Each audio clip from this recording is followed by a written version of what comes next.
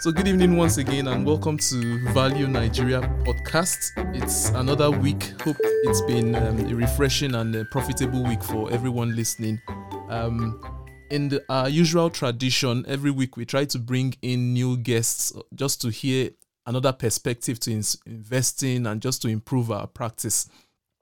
In that same vein, we have another lovely guest on the podcast today. The first time his name came up on my radar, and that was during an interview I had with a guest earlier. So I just asked him if he could give me one or two names that are knowledgeable and have quite a lot to share with listeners. And he didn't hesitate to give me the gentleman's name that we'll be speaking with this evening. His name is Mr. Robert Omotunde, and he's the Chief Investment Officer with AfriInvest. It's a pleasure to have you on the podcast this evening, sir. Do you just want to say hello to listeners of the podcast? Thank you very much. Yes, good evening, everybody. Thank you so much, Ajibola, for inviting me. And it's my pleasure to be on this podcast this evening. Thank you. Believe us, the pleasure is all ours. It's a pleasure to have you on. Just as our usual practice, we always try to get to know our guests a little bit better. Is there any chance you could just give us a little bit about your professional, academic, and possibly your personal background, if you don't mind? That's fine. My name is Robert Omotunde, as you mentioned. I am a graduate of the University of Lagos. That's the University of First Choice and the nation's pride. I'm happy to be alumnus of that wonderful institution. It's the institution that molded me and shaped me into what I am today. I studied adult education from the University of Lagos, and that is what you can call my background because that's my first degree. But I have always been a quantitative person, right from secondary school. I was in an art class, but mathematics was my best subject, and that's quite strange for someone that was in an art class, But even in my universities, when you are in the faculty of education, there's something they would typically call teaching course. So I had a teaching course that was economics, and in those days we would go to Department of Economics, University of Lagos, and come top of, the courses you are taking ahead of those who own the courses in quotes, because that was where my passion lied. The point I'm trying to make here is that I had a different background from finance, but I picked interest in economics, which then became the major course for which I pursued at my postgraduate level. So, for the record, I had the first class in my university days for my first degree, and then I went for what we call postgraduate diploma, just to switch my line from education to economics. So I had another postgraduate diploma, University of Lagos, Department of Economics, and then came out with a distinction. And then I pursued a master's degree as well in economics and also came out with a distinction. So that speaks to passion, that anything you want to do, anything you want to pursue, even if you don't get what you originally want, you can always stay put and be determined, and you can always achieve. And in all of these cases that I mentioned, I always say to the glory of God, because it's God that made it happen. My first degree, my postgraduate diploma, my master's, I came top of the class in all situations. My master's, I won what we call the Tony Elumelu Award. In those days, Tony Elumelu Award that will give you back then 500,000 naira for being the best graduating student at the postgraduate level, at the master's level, University of Lagos. My undergraduate days, I was actually the best graduating student from the Faculty of Education, the year I graduated. So yeah, that's my background basically. And then how my launch into finance, how did it happen? I didn't have the intention to study finance. It's not these days that, a lot of young people are very lucky these days because right from the university, they've been exposed somewhat to different seminars, programs, workshops, or even they've heard people speak, or probably have seniors who are ahead of them who have gotten into the industry and are exposing them to some of the professions that are available. I wasn't lucky to have that. So I only knew then that I had a passion. I love research. I was introduced to research first of all when I was in 300 level. When I was taught conducting and reporting research. It was a course that I loved so much and developed interest in it. And that's why research was a passion for me. But when it was time to pick a job for my NYC, I worked in a bank, for my youth service, and there's something that's always been part of me. I'm very analytical. I like to analyze things. So even when I was in the bank, I worked in the retail and personal banking unit of the defunct Intercontinental Bank, and I mean, it was not difficult to understand that I really didn't belong there. Only very few people drive, what we call the core banking activities, and those are the people that typically will stay in the head office. The rest of the people are, mostly just carrying out activities of things, policies, frameworks that have been put in place. But after my NYC, I left banking and I was looking for job like any other person, looking for job without a specific, interest at heart, I would say, and in my search for job, I got into, one of the, leading industry today, back then, Meristem Securities Limited. And, I came to write their, recruitment test, and wrote the test. And then they asked me, they told me after I wrote the test that I passed because it was a computer based test. So it was immediate. And then they said, what am I applying for? I said, I don't know. Like, I don't know what I'm applying for because I don't even know which jobs are available. And then they started mentioning the roles that are available, about 5 of them. And then they mentioned before they could say search. I was, yeah, that's what I want, research. Remember, I told you Yeah. I've loved research, from my university days. So the nature of research I was coming to do, I didn't even, have an idea of what it will really look like back then. So it was then I got into that recruitment process, and the rest is history. I got the job. I wrote my level 1 CFA, and got more acquainted with the finance world, and I found out that wow, I couldn't have been doing something different other than finance, And every day I still, in this industry, I always thank God that all other places I applied to, I didn't get the jobs. And I always say you don't necessarily have to be a finance graduate or an economics graduate to actually succeed in my kind of industry. Over the past, few years that I've been in this industry, I've seen people who studied even English, who have succeeded in the finance space. Thank you very, very much, sir.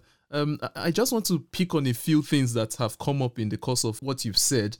The first is that no matter, for the listeners, no matter how far along they might have gone along a path, the minute they realize that path is not for them, they should look for an alternate. It's never too late to even make a 360 degree or a 180 degree turn. Absolutely. I mean, that's very vital. I mean, and I would say that God was very gracious to me because there were several jobs I could have gotten before that time. Getting a job in finance. I mean, I couldn't have asked for any better profession than what I'm currently doing. So to speak to that, even if you find yourself in the wrong profession, it is never too late to take a U-turn. It may mean that you will take a pay cut. It may mean that you've been long gone in that profession and coming. I mean, I've met people in the course of my career, a couple of people who have told me they don't mind to even take 50% cut in pay just to get into my kind of industry because they found out that is what they really want to do. But it's never too late. I think that's the point we're trying to emphasize. All right, perfect. I think we'll just go right into the crux of the discussion. Now, in your job as the chief investment officer, managing billions of naira, managing various funds, I'm sure you make a lot of decisions. You decide on what to buy. You decide on where to allocate capital. You decide on how to construct the portfolio of the funds you are managing.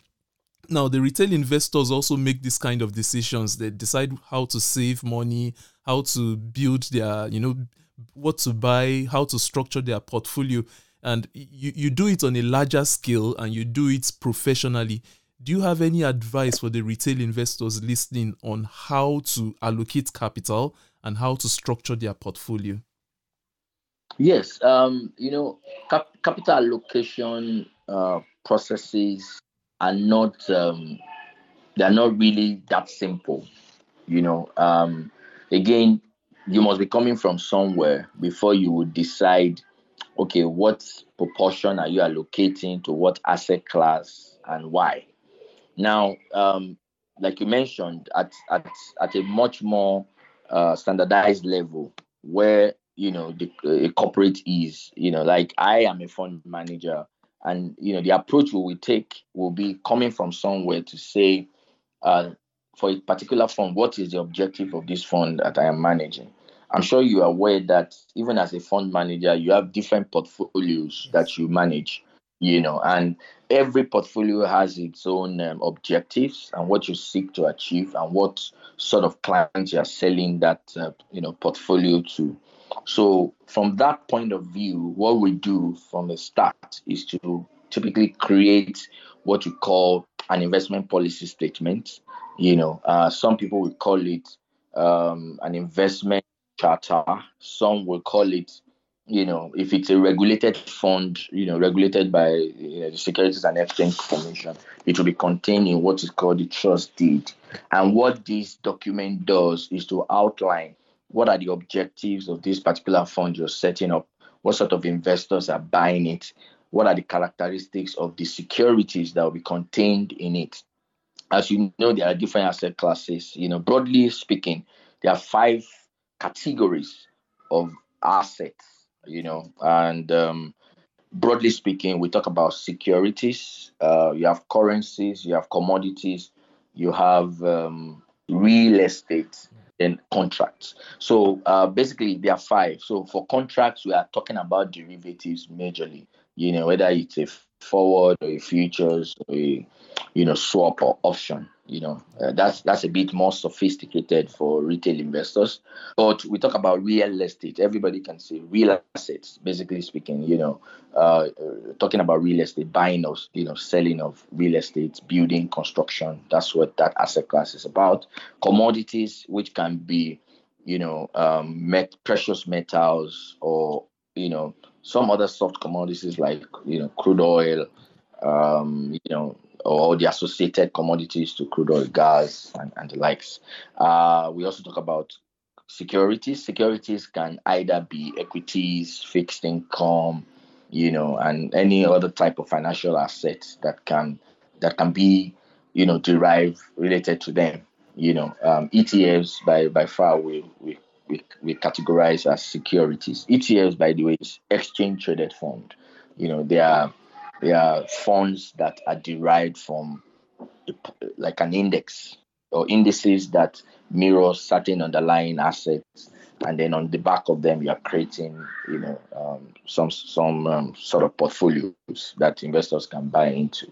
And then currencies, trading currencies, USD to pound sterling or USD to naira. It's a form of asset that we also trade. Of course, what is emerging is in the realm of cryptocurrency now that we talked about. And for cryptocurrency, those are digital assets, basically. And it's an emerging asset class that, we cannot also ignore. So in constructing a portfolio, whether at an institutional level or at a retail level, you have to now determine, first of all, how to put together your policy statement. So the policy statement will talk about the objectives of the fund I'm trying to manage, or the portfolio I'm trying to manage, as the case may be. And in defining the objective, you cannot run away from the sort of risk you will like to take. When we talk about returns in the investment space, it's all about risk. Every time you hear the word return, what is not spoken is also risk, because every risk comes with its own return. I'm yet to see an investment that delivers a return and has no risk. None that I know of. So when you think return, think risk. So to that extent, we also have to determine the risk appetite. At an institutional level, your objectives or investment policy statement, investment chapter, as the case may be, will tell you the sort of appetite you have to shoulder risk, knowing that for you to deliver return on any asset class, risk must accompany. So we can define the risk as moderate, as aggressive, or low, and that again will determine how you allocate resources. But at the retail level, at an individual level, it's easier to determine.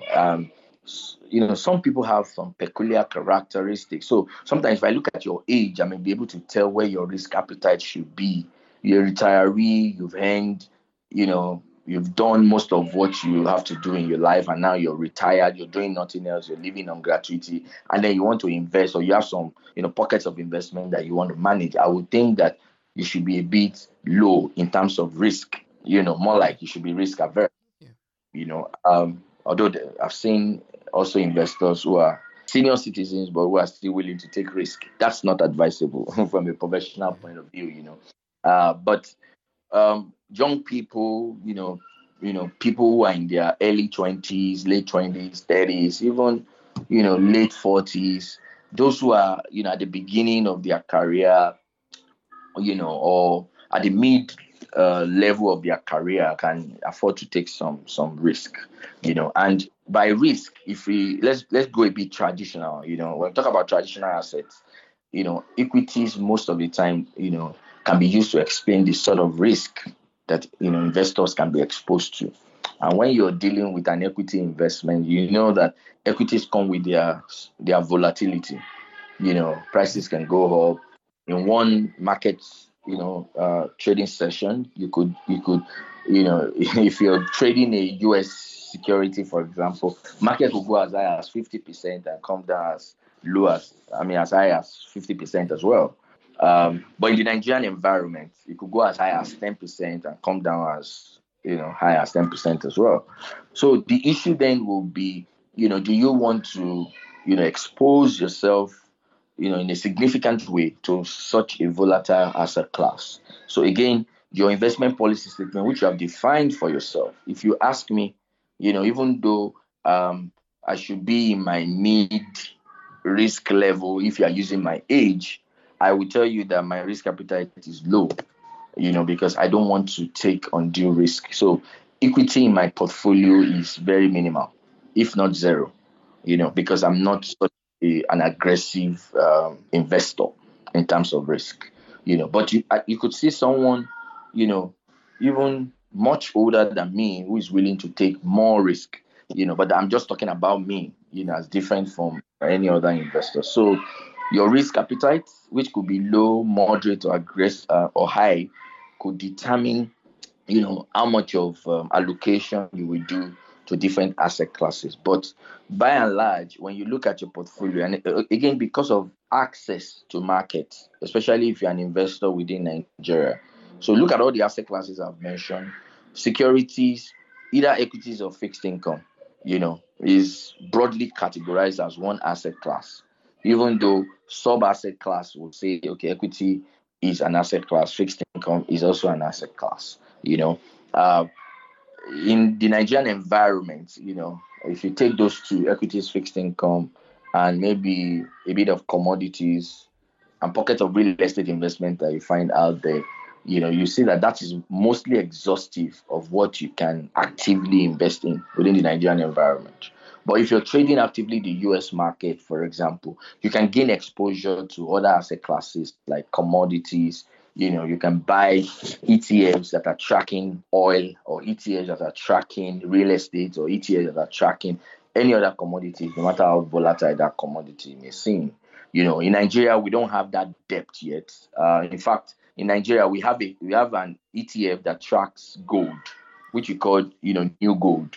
But that security is not as liquid as you would expect it to be. We have some other securities that track real estate, like we call them REITs. That's real estate investment trusts. We have pockets of them in the market today, but they are also not as liquid. And in your investment, liquidity is so key. Liquidity is about your ability to go in and go out every time you want to go in and go out. So those are some of the things that you will consider. So without boring you with what happens at the institutional level where I play, I think for retail, what will determine ultimately is your risk appetite and the availability of investment opportunities within your reach. If you're, playing within the Nigerian space, but if you're playing, and nothing is stopping you, so to speak, from playing at the global level, because there are different applications that can help you, gain access into international market, particularly the US market. Nothing is stopping you to do that. Then you can have more access, to those sort of investment. But I think the point to be made here is your risk appetite will ultimately determine how your allocation will go. So if you're aggressive, you can allocate more to equities, cryptocurrency, like I mentioned. Cryptocurrency is even easier to trade in our climate right now. From the comfort of your home on your phone, you can easily trade, cryptos. But that's even highly more volatile than equities. From the traditional space, equity are typically the most volatile. But with the advent of cryptocurrencies, they are much more volatile than equities, because within intraday activities, prices go as high as 40-50% and come down as low as 40-50%, on the same day, depending on the flow of information and how market activities are driving them. Yeah. All right. Thank you very, very much for that, sir. You've walked right into my next question. You talked about risk, and you've mentioned one way of managing risk, which is like, structuring your portfolio in a way that if you're risk averse, invest in assets that are less risky as compared with equities or cryptocurrencies or, assets like that. Now, for the retail investors, aside this, are there other ways by which risk can be managed? Yes.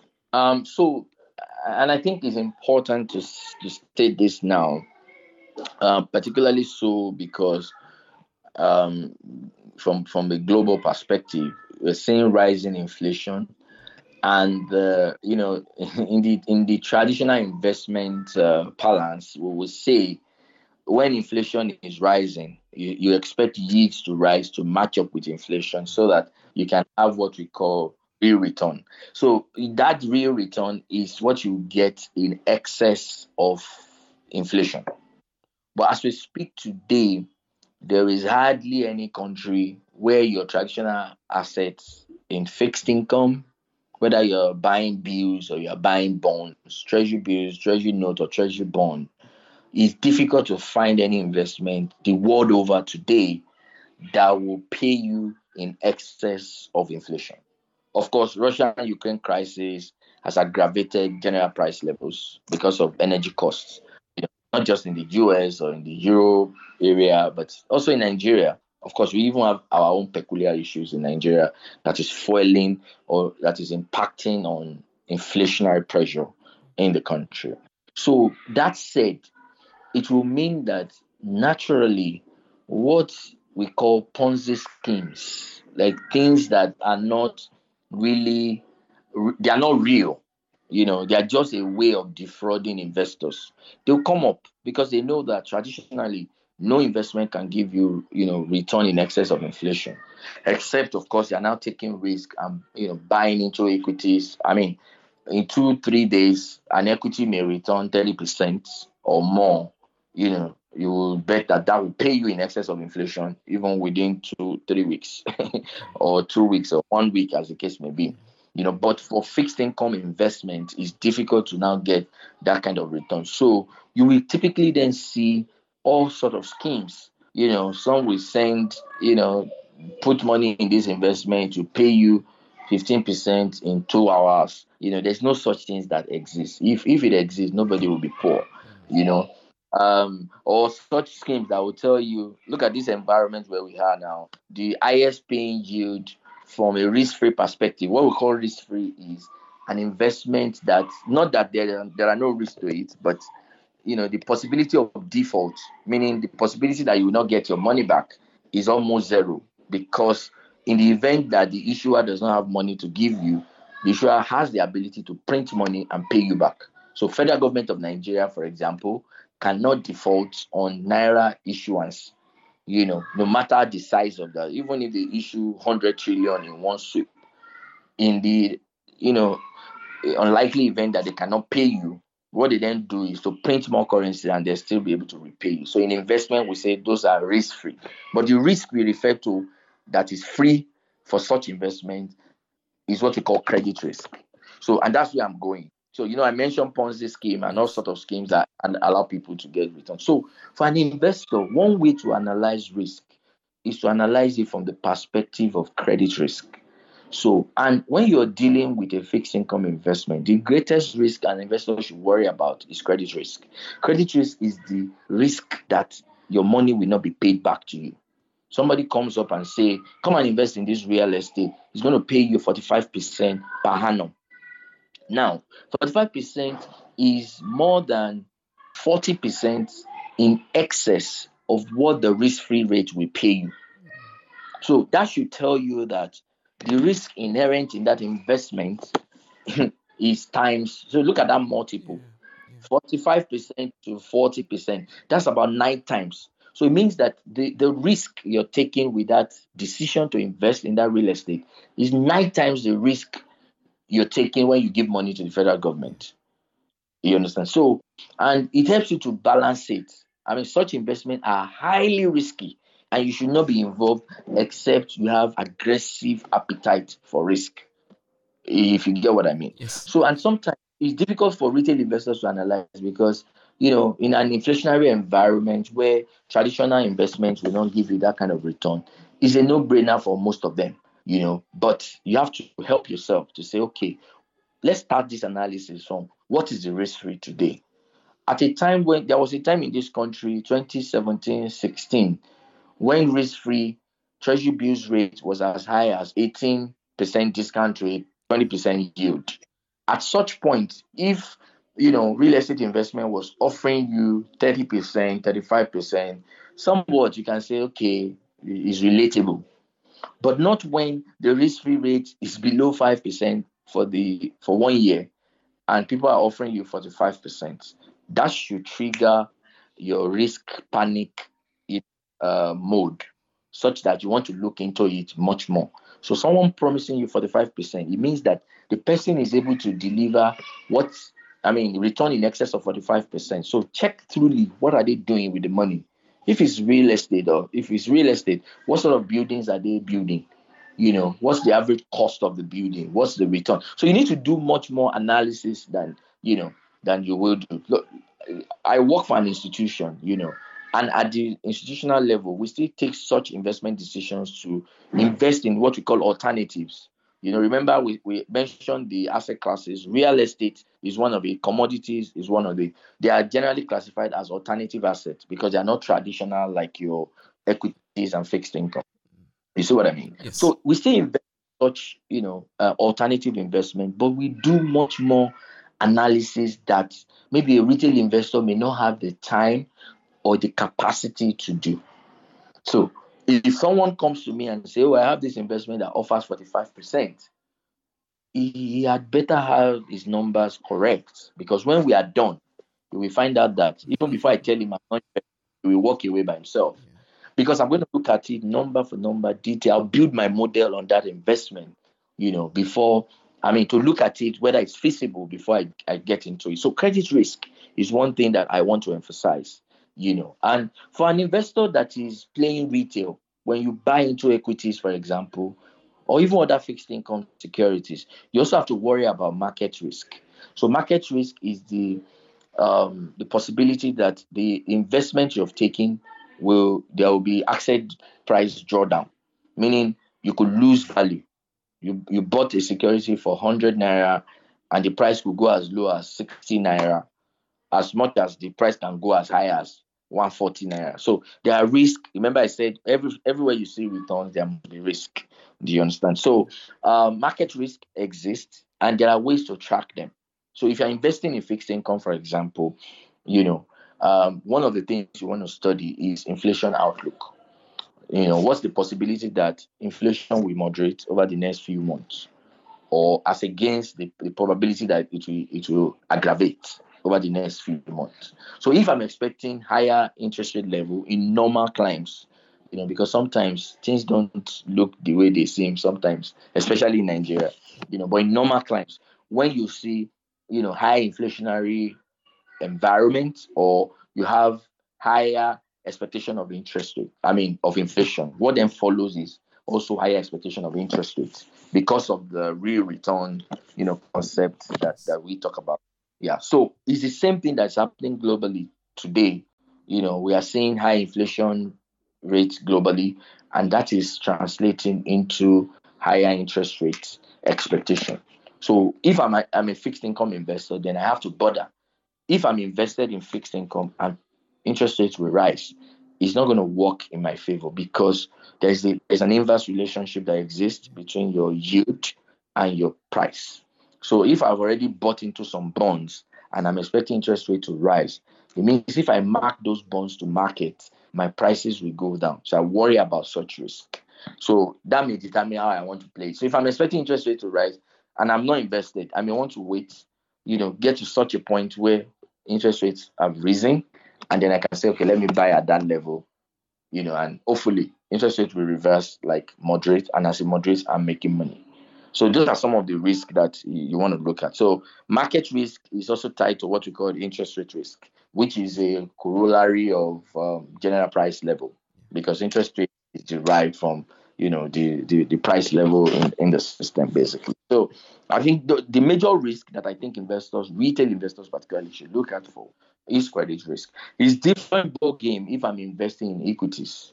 For equities is a completely different ball game, because at that point in time I am doing much more analysis of the equity I'm buying. So let me give you an instance. Before I would decide that I want to buy into, say, a banking stock like Stanbic IBTC, for example, there's a lot of analysis that typically we go into that.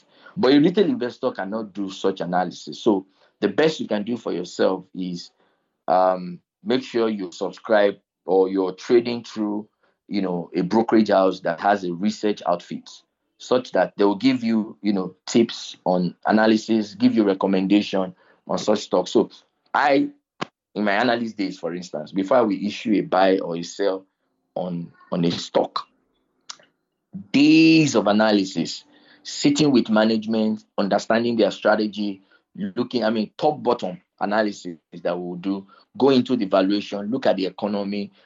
I will understand the business more, as much as the managing director or the chief financial officer of that company will understand it. And then I place a buy or a sell recommendation on it. You can take it to the bank. So a retail investor can pick that buy or sell recommendation and then action it. So for equities, those are the things that you need to. You cannot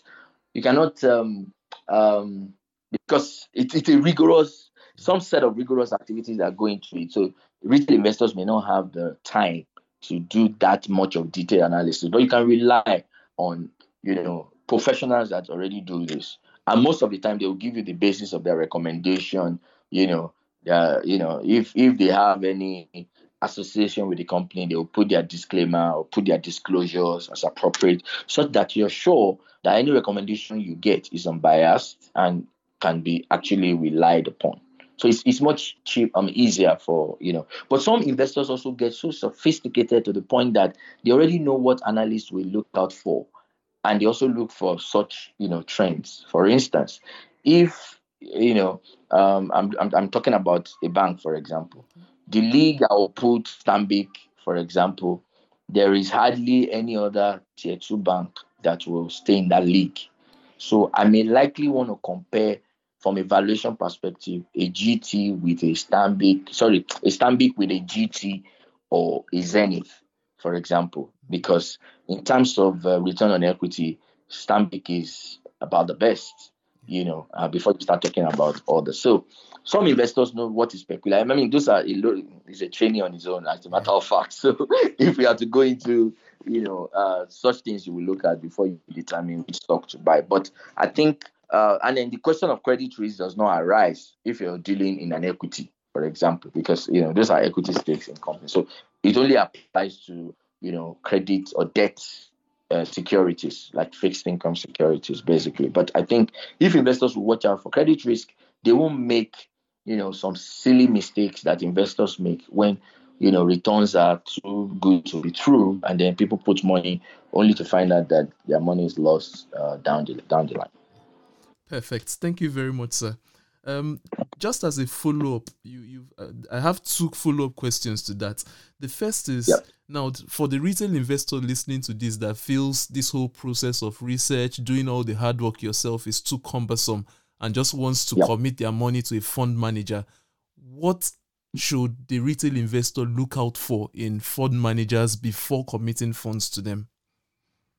Well, that's a very brilliant question. And I think that, like we said, so if you are not going to be taking that decision on your own and you're looking out for fund managers to place a bet on, you typically want to look for the track record of that fund manager.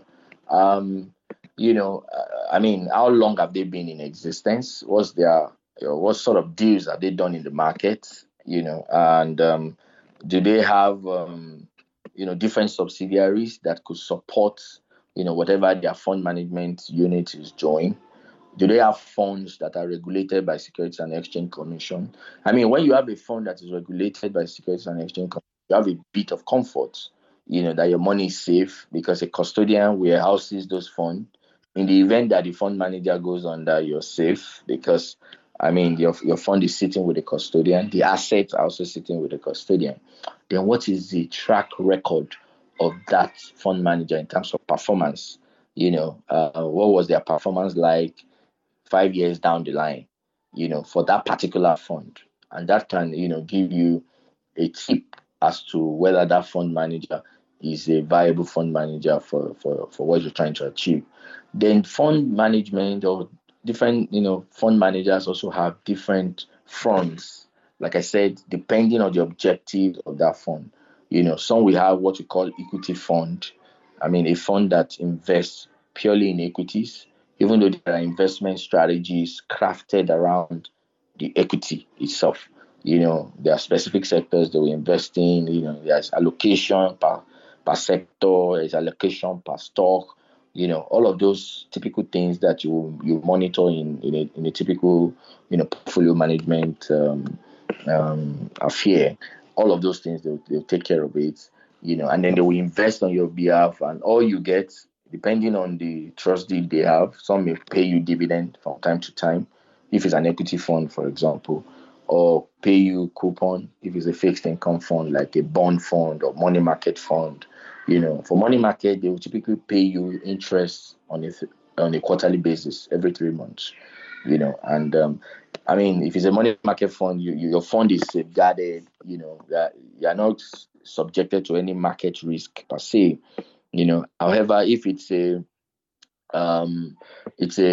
bond fund, depending on the strategy that the fund manager adopts, some managers will mark to market, meaning you can suffer market risk, and some other fund managers will hold to maturity, meaning you can't suffer market risk, but you may also not have superlative returns as compared to when you are marking to market. So all of those things you will look at, and of course there are always information on whichever product you want to invest in before you start investing in them. If you want me to market my firm, I will. I represent Africa, and you can talk to us. We have different products that can meet your needs.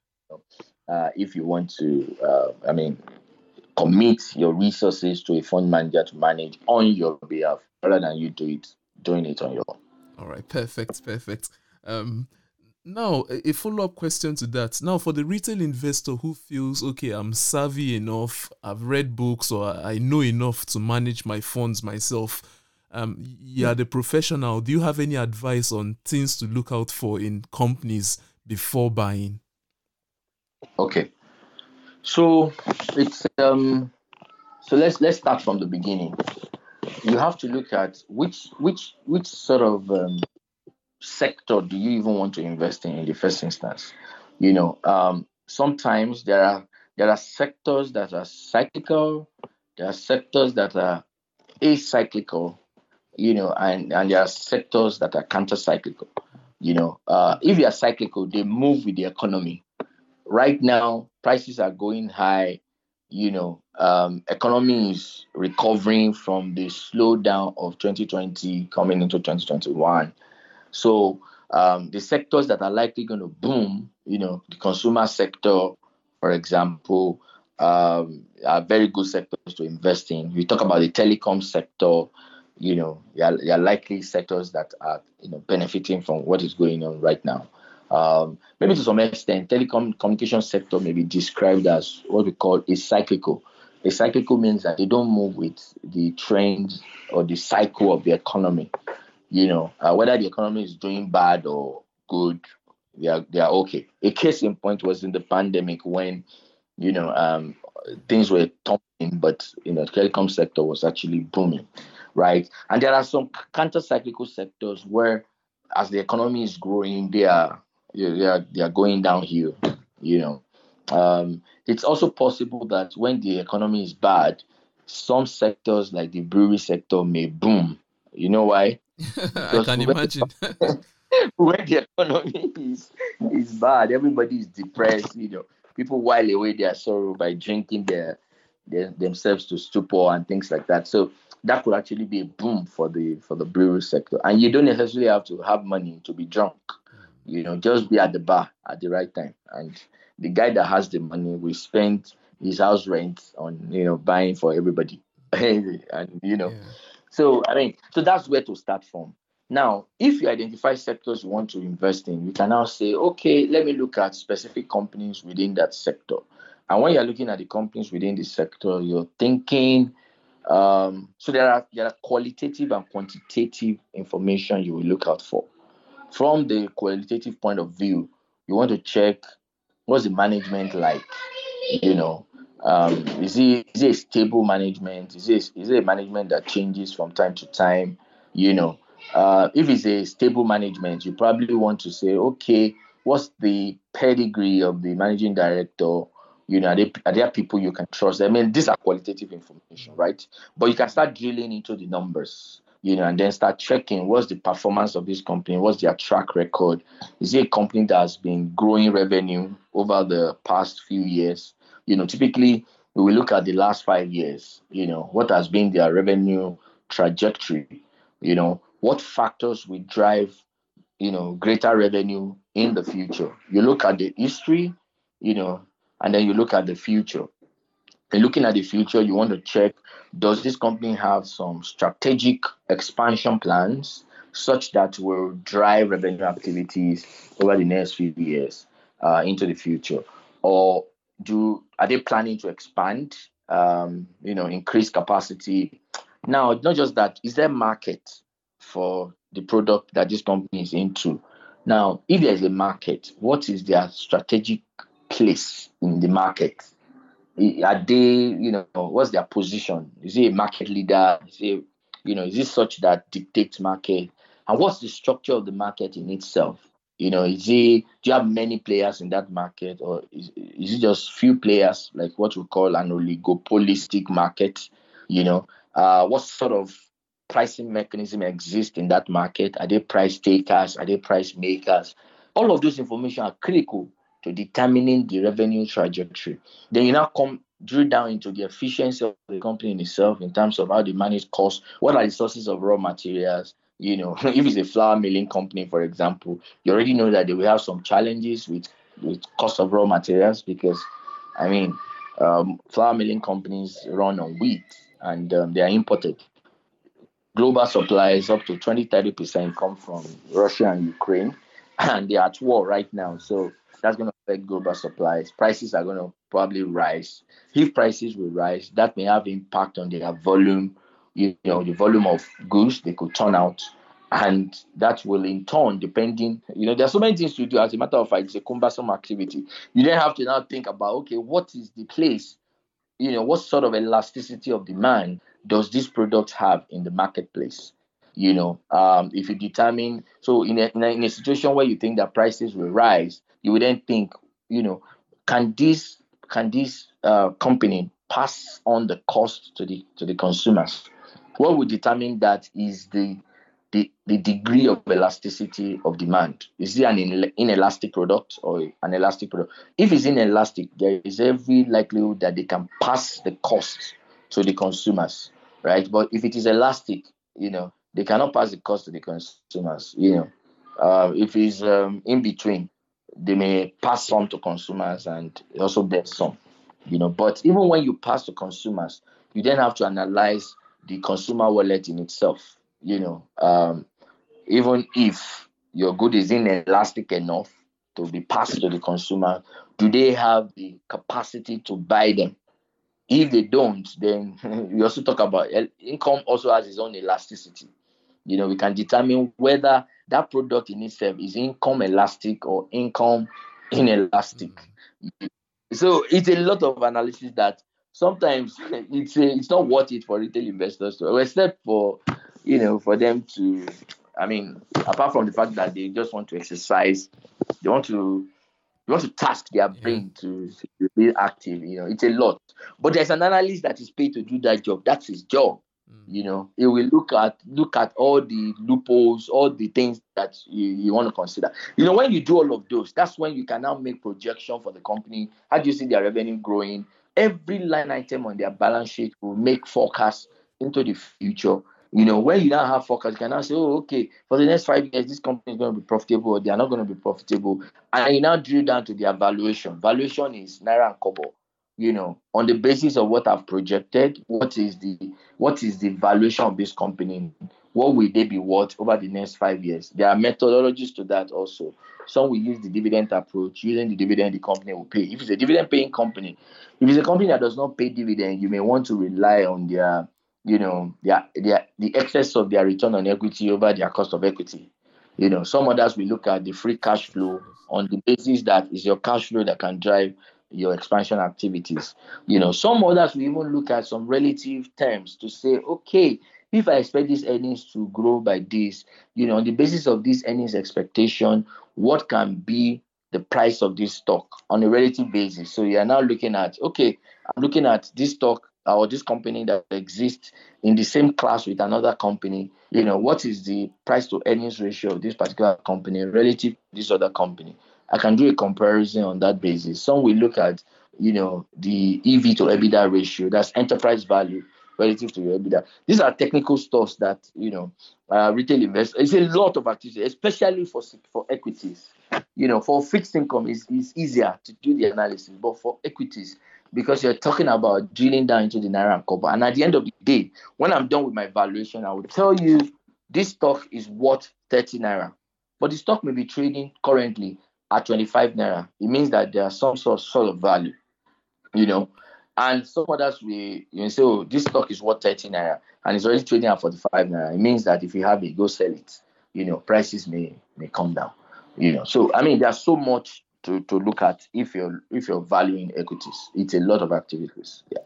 Thank you very much for going deep down into the details to reveal quite a lot to us. We appreciate that.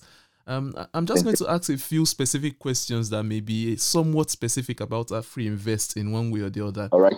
The first is that we've seen the Central Bank of Nigeria in conjunction with the Africa Finance Corporation and the Nigerian Sovereign Investment Authority launching what they've called the Nigeria Infrastructure Fund, which they hope would fund to close the deficit in infrastructure in the country.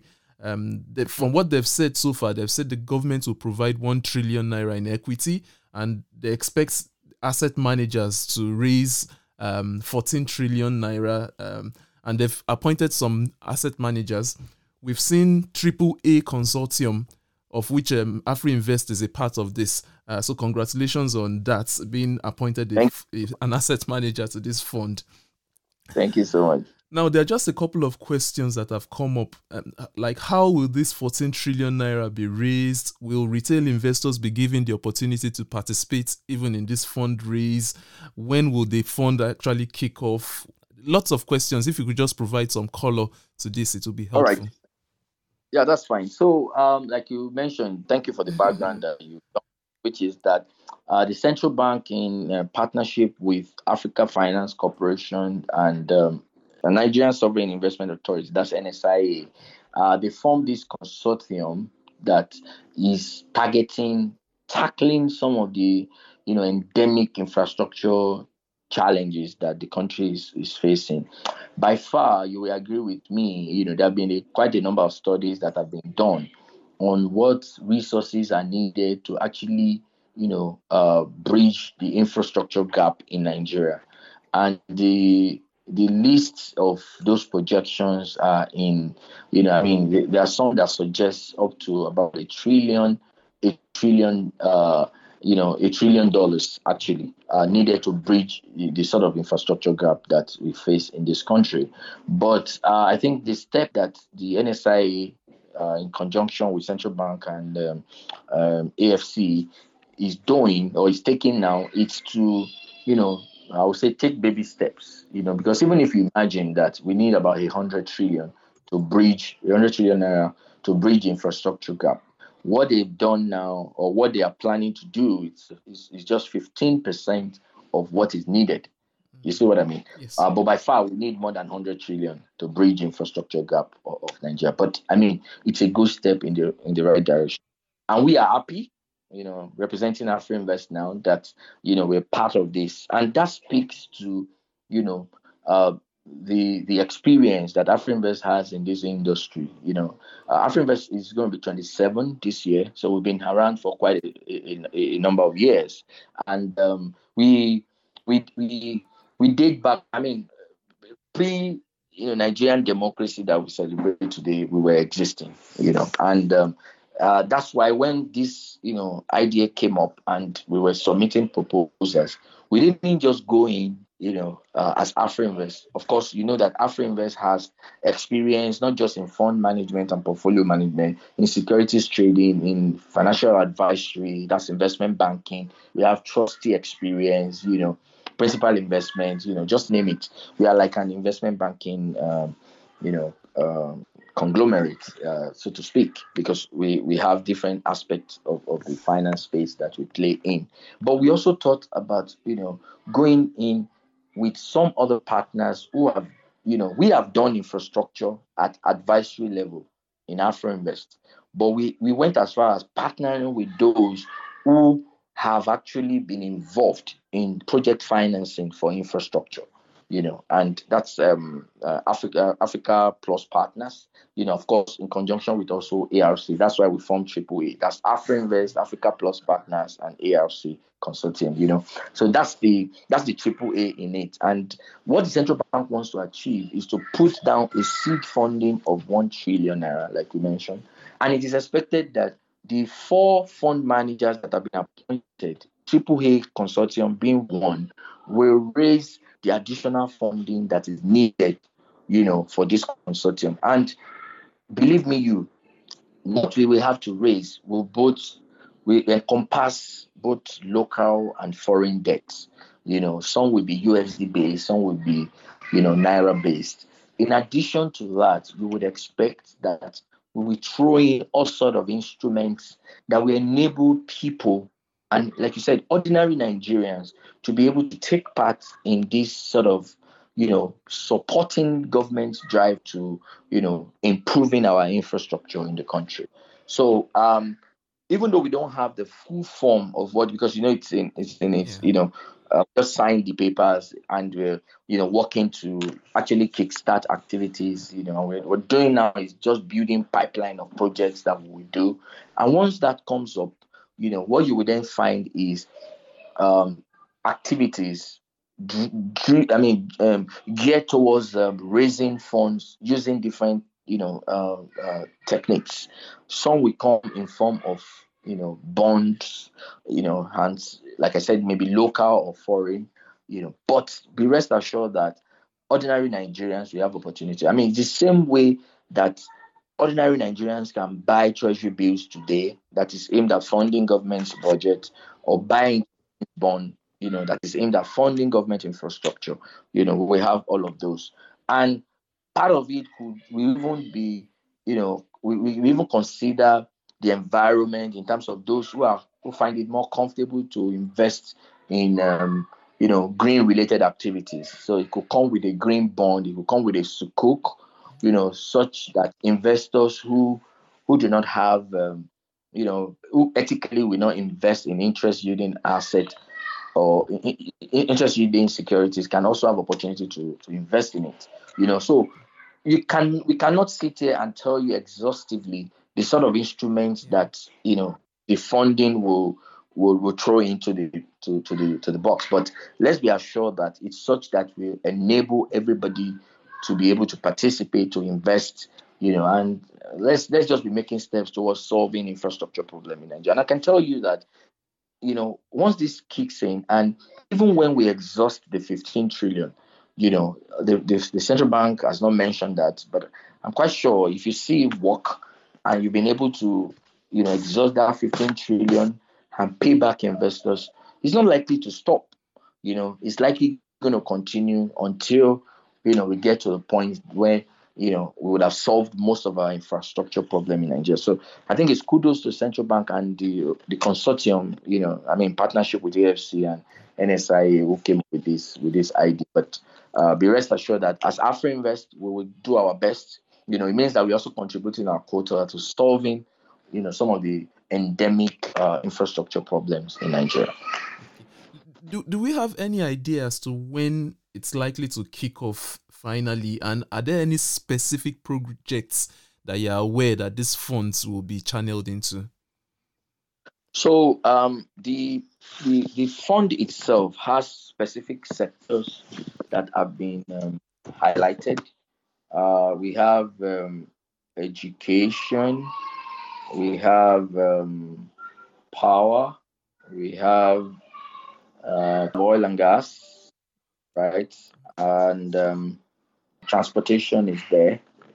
So we also have technology, as basic 5 sectors that the fund wants to target. So, any project that we'll be investing in will cut across these, specific sectors that, and those are the critical sectors of the economy, anyways, that has been identified. Some of the funding we go into, and in terms of kicking off, we've already signed. So, I can assure you that before the end of the year, you start seeing projects, here and there that the infrastructure fund will have started addressing. All right. Thank you very, very much for that expose.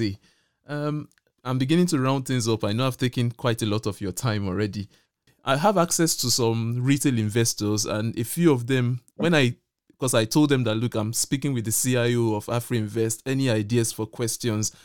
And somebody has come up to say they've run into some issues with your AfriInvest dollar funds. Quite a lot of people have had to redeem their funds, equity funds, quite some issues cropping up here and there. I just want to get your perspective on a few of these challenges. AfriInvest dollar fund is one of the mutual funds that AfriInvest Asset Management runs. And it's meant to invest in USD denominated assets. By virtue of trust deed, I was mentioning investment policy statements, trust deed or investment charter, as the case may be. Because the regulated fund, we're guided by a trust deed, that was drafted through a trustee at the beginning of the fund. Now, that fund is supposed to be marked to market. We talked about market risk, credit risk, because of our conversation. So, the market risk that has confronted every USD-based fund in the market today, and there's no exception, it's my space, I can tell you. We are invested across sub-Saharan African Eurobonds. And because of policy normalization, we're talking about systemic central banks, normalizing policy. 2020, pandemic came with a lot of stimulus, what we call quantitative easing. where central banks are buying assets of corporations, and what this does is to pump a lot of money into the system. It's more like a what you call expansionary monetary policy, and that pumps money into the system, and you see a lot of cash chasing, the assets that are available. The consequence of that is asset prices will go up, and when asset prices are going up, yields are coming down. However, with the gas, or should I say energy crisis that is, creeping in gradually, the era of inflation. In fact, just yesterday we had a webinar where we were talking about great inflation, geopolitics, and market volatility, because the greatest theme that has shaped the investment landscape globally in 2022 has been inflation. And what happens when there is inflation? The systemic central banks or any other central bank at that will not fold its hands. So what they do is to also attack it, to fight inflation. And one way to fight inflation is to raise policy rates, to raise benchmark interest rates. When you do that, the implication is that yields will rise. And when yields are rising, what you're saying is that asset prices will go down.